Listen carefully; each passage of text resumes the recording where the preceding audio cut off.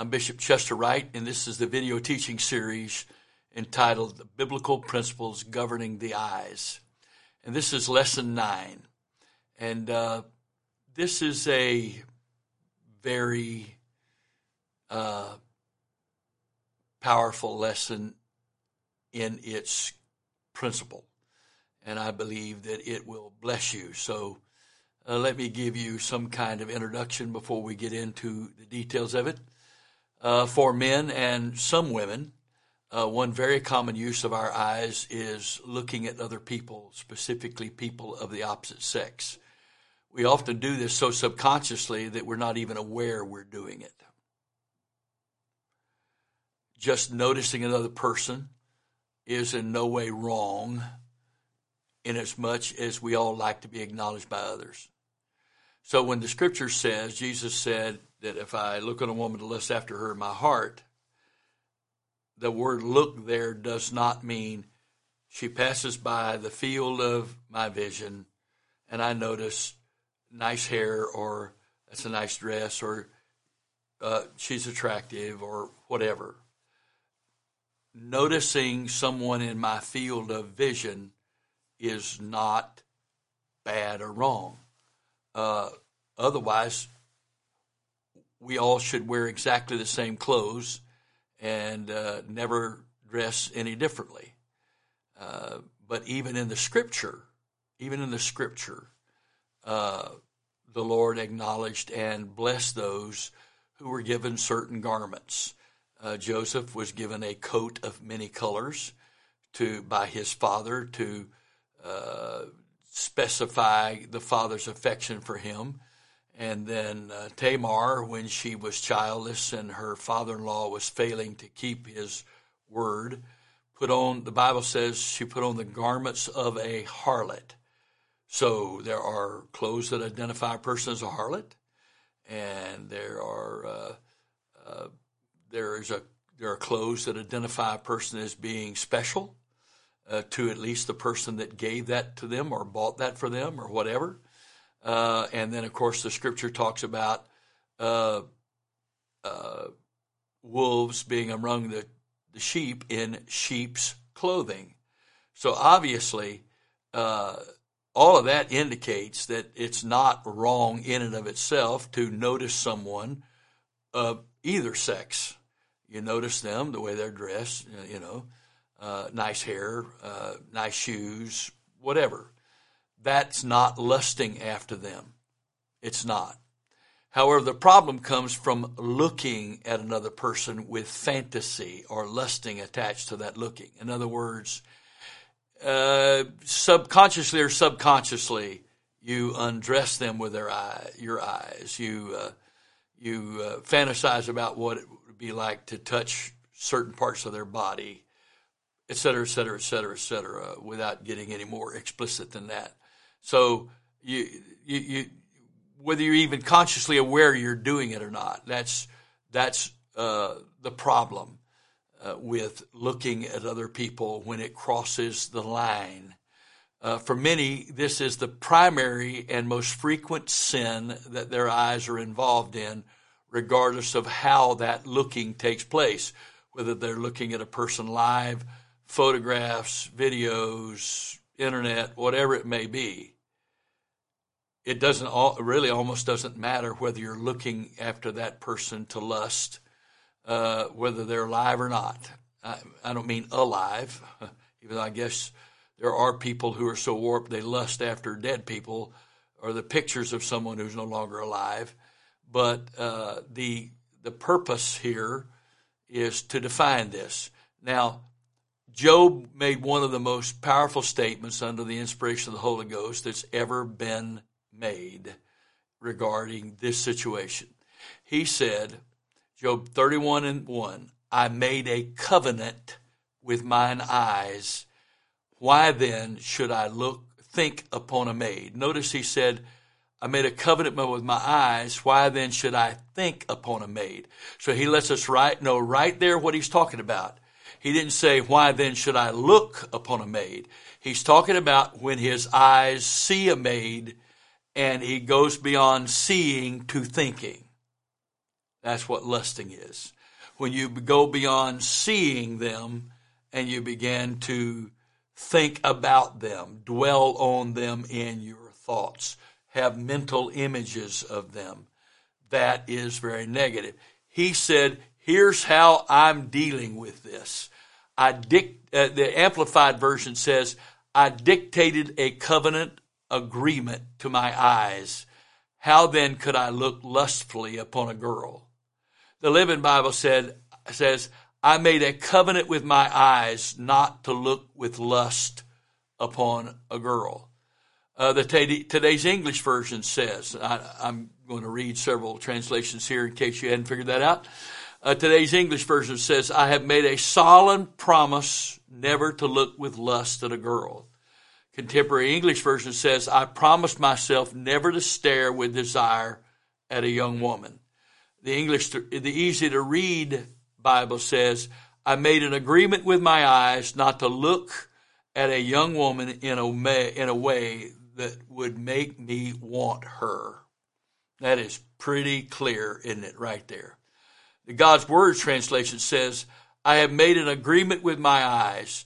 Then how can I look with lust at a virgin?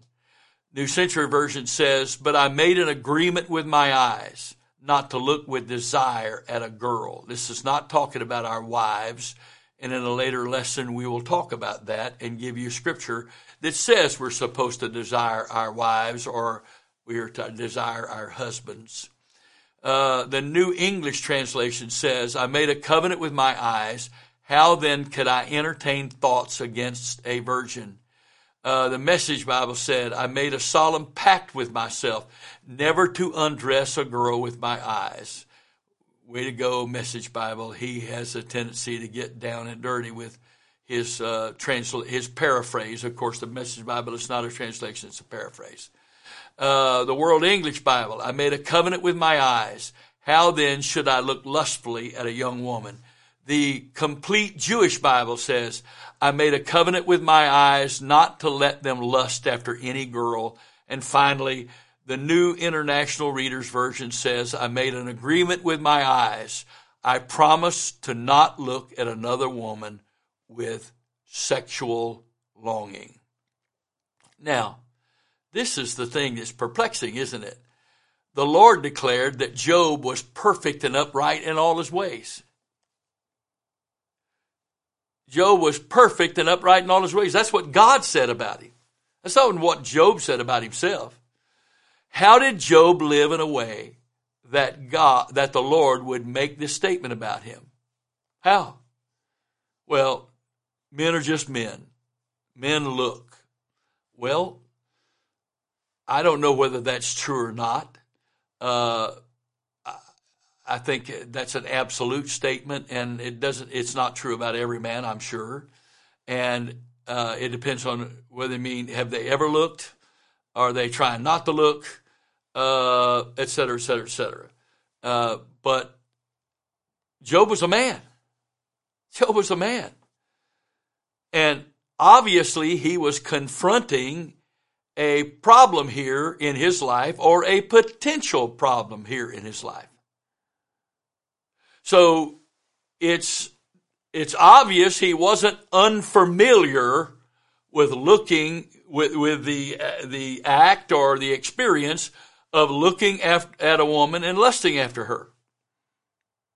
I think he's obviously very familiar with that. Now, whether he's familiar with that because of his own actions or hearing the conversations of other men, I'm not here. I don't know his heart, and the Lord didn't tell us, and so I don't know. If it's in there, I haven't found it, but it may be, but I just haven't found it yet. I don't know what his motive was in saying this. I don't know. But the one thing I do know, he recognized a problem. He recognized the problem.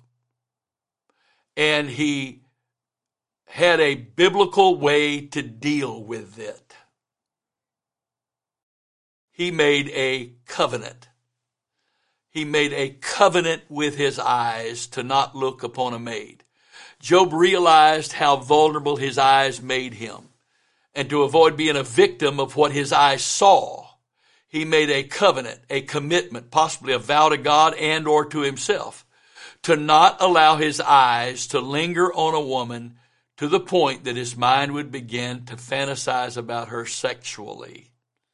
So what is this covenant thing? What is this talking about? Strong's Hebrew Dictionary says this, that a covenant is a compact. And the dictionary.com definition of compact is a formal agreement between two or more parties, states, etc. It's a contract. It's to secure by negotiation, to end hostilities, to have peace. So Job wanted peace. He wanted peace from whatever struggles he had that were caused by his eyes. He made some kind of agreement with himself by the grace of God that he would not let his eyes linger on a woman until his thoughts turned sexual. He made that kind of agreement. How he did that, what he did, now the thing about it is, this is the Old Testament. He didn't even have the Holy Ghost at the time. At least we have the Holy Ghost. At least we have a way, a means whereby we can be empowered to do what we cannot do ourselves. In the Old Testament, they didn't have that. But somehow, Job understood, obviously God speaking to him, Job understood the need, and he did something about it. And again, if we go back to what's been talked about numerous times in these videos, if I understand that what I fellowship with, what my eyes dwell on, is what I fellowship with, it's eventually what I will give myself to. So, if I want to give myself to God, I can't dwell on that which God has intended for me not to participate in when it's not my right, when it's not biblically acceptable for me to. Now, do I look at my wife with desire? I don't mean to embarrass anybody here as an old man, but yes, I hope she looks at me with desire because we're married. That's what two married people are supposed to do. But if I take that same desire that is her right only, no one else has the right for me to look at them like that. I don't have a right to look at anybody else like that. When I take what belongs to her, the expectation that her husband is going to look at her with desire, and the fulfillment of that expectation. When I take what belongs to her and I give it to any other woman in any other setting or scenario, live or otherwise, I have just defrauded my wife. I've defrauded her. I've cheated her out of what belongs to her. Now, if that bothers me as a child of God, as a Christian, as a man of God, if that bothers me, then by the grace of God, I need to do something about that. Now, in later lessons, we'll give more specific biblical instructions on this, but this is the foundational principle. Okay, oh yeah, walking in the Spirit will not fulfill the lust of the flesh. But what is walking in the Spirit? Acknowledging what the Word of God says about fornication that we ended the last lesson with, and that the way you get to fornication is with your eyes. So, let's go a little farther here. Complete Word Study Bible says of the word covenant, it means covenant, treaty, alliance, or agreement. The use of this Hebrew word connotes that Job did not make a casual decision about this. He didn't say, I'm having a problem with lust. I need to stop doing this. He made a decision. He didn't make an analysis. It was not an evaluation. It was not a diagnosis. It was a decision. How many times have all of us been convicted by God on things? And it was an evaluation, an analysis, a determination. And the Scripture says that we are to examine ourselves to see whether or not we be in the faith. No, Paul said, no, you're not, you're reprobate if you're not walking in the faith. We are to examine ourselves. So, but examining myself and determining what's wrong is one thing. Doing something about it is completely different. The Holy Ghost convicts us many, many times of things that we don't ever actually, we may repent for what we've done, but we don't take action about the future. We don't act on it. That's what Job did.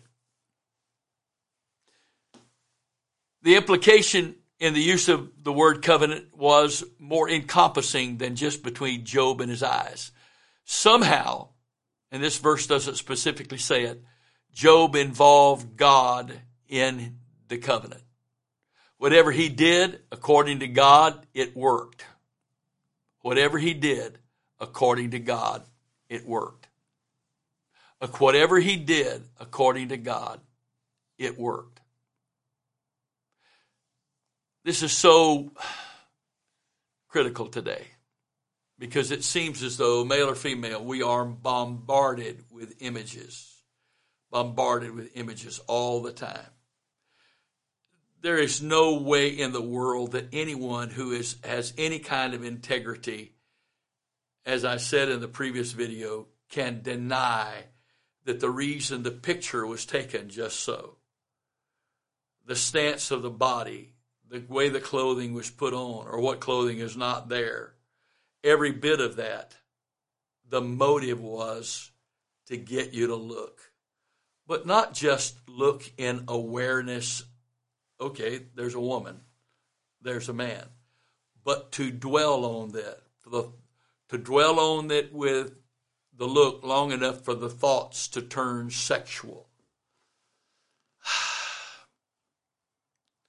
How hard is it to commit adultery when you're not lusting after other women? How hard is it to commit fornication when, as a married or single person, you're not lusting after someone else? If you're not married or single, you shouldn't be lusting after anybody. If you're married, you should only be desiring your wife or your husband.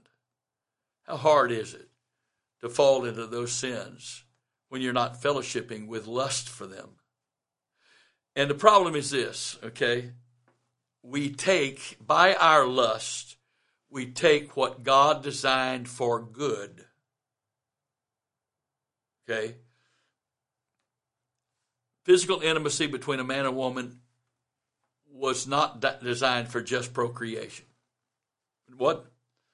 Because if that's all it was designed for, then the man and woman would go in heat like animals do, and they would mate simply because they were in heat and would have nothing to do with the other person whatsoever. Now, I acknowledge that the degree to which sex is thrust in our face today, and the whole atmosphere of the culture today is that there are people who just involve themselves with recreational sex, which is nothing different than what animals do. I'm sorry, I'm not trying to be offensive, but it's the same thing. Male animal and female animal has these urges in heat, and they come together, and it's over with, and there's no commitment, and, that's the way animals do. So when you meet somebody in a bar and you go to bed with them and you don't even ever see them again, that's animalistic. That's not human. That's not the way we were designed, because we were designed in the image of God. Cats and dogs, horses and cows, and every other mammal or an animal, none of them were created in the image of God. But man is created in the image of God, and woman was taken out of man. And because of that, the intimacy between a man and a woman is divine in origin, meaning God originated it. And even in 1 Corinthians 6:19, likened it to the relationship between him and his church. When he said, I quote, read these verses at the end of the last video, but lesson that he that is joined unto a harlot has committed fornication. And that Greek word and the English word is translated with is exactly the same Greek word, the same English word as the translation. And the couple of verses after that, when it says, but he that is joined to the Lord is one spirit. So there is an intimacy of joining between Christ and the church that is in principle similar to the joining of man and woman. And so when we participate in that outside of the boundaries that God has placed on it, then we've just cheapened it and made it so far less than he intended for it to be. And he gave it to us. He gave that to humans for our pleasure. Animals go into heat and procreate for the purpose of propagating their species. But that's not the only way God designed this. The Song of Solomon, which is one of the books of the Bible, is all about this, directly and indirectly. The love between a man and a woman. There were no children talked about in that. No children talked about. It was the intimacy between a man and a woman. And so it was an allegory of our relationship as the church with Christ. So when we take that and we subvert that and we contaminate that, we make it very difficult as a Christian. If I participate in this illicit activity that is contrary to the boundaries of God,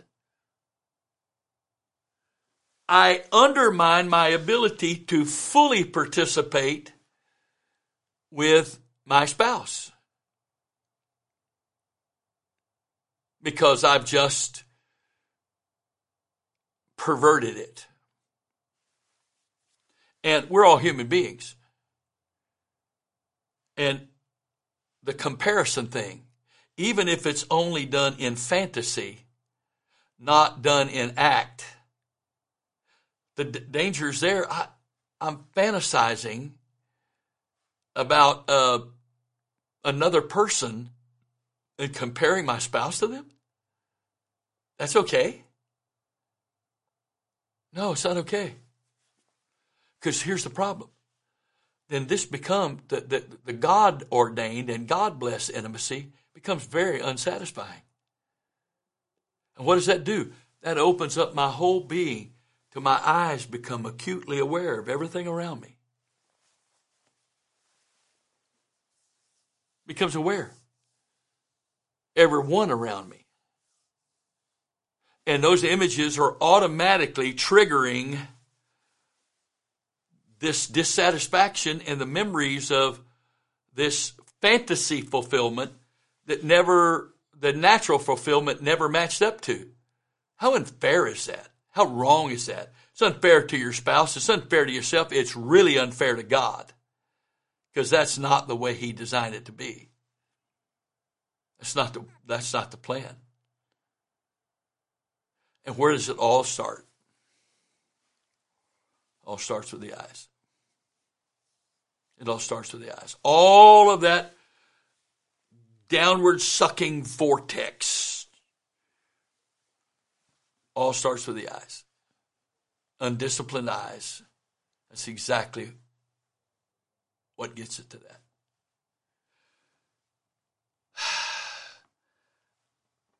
The number of people in this world who, in this current world, in this present world, who has never, ever, ever experienced having a wrong thought about another human being at any point in their life, I personally don't believe that person exists. And if they say they have, I've got to believe they're lying. Everybody's experienced that at least one time in their life at some point. Maybe it was right after you entered into puberty. I don't know. But everybody experienced that. Everybody's experienced that. That doesn't make it okay, because it's not okay at all. It just proves how much it is the focal point of the adversary as a weak point in our lives. It's a weak place. It's a place, and weak places are places God can be strong. Because Paul said in 2 Corinthians 10, when I am weak, I'm strong. And the greatest way to fall into sin is to try to handle it all myself and not acknowledge I'm weak. I need him. I need him. I need a Savior every day. I need a Savior every day. In every area of life, I need a Savior every day. And so do you. So Job, under the inspiration of God, made a covenant with his eyes to not look lustfully upon a woman, a girl.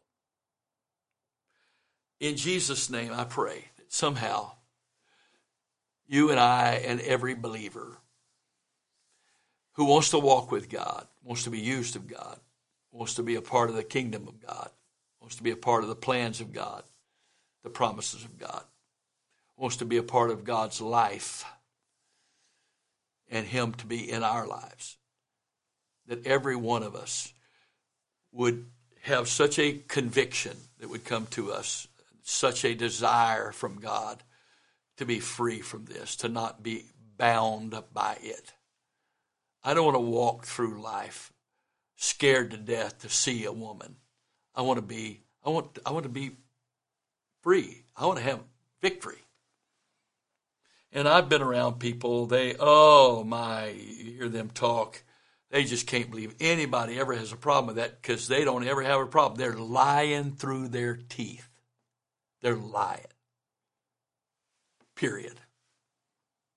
They want to judge others based on what they want you to think of them.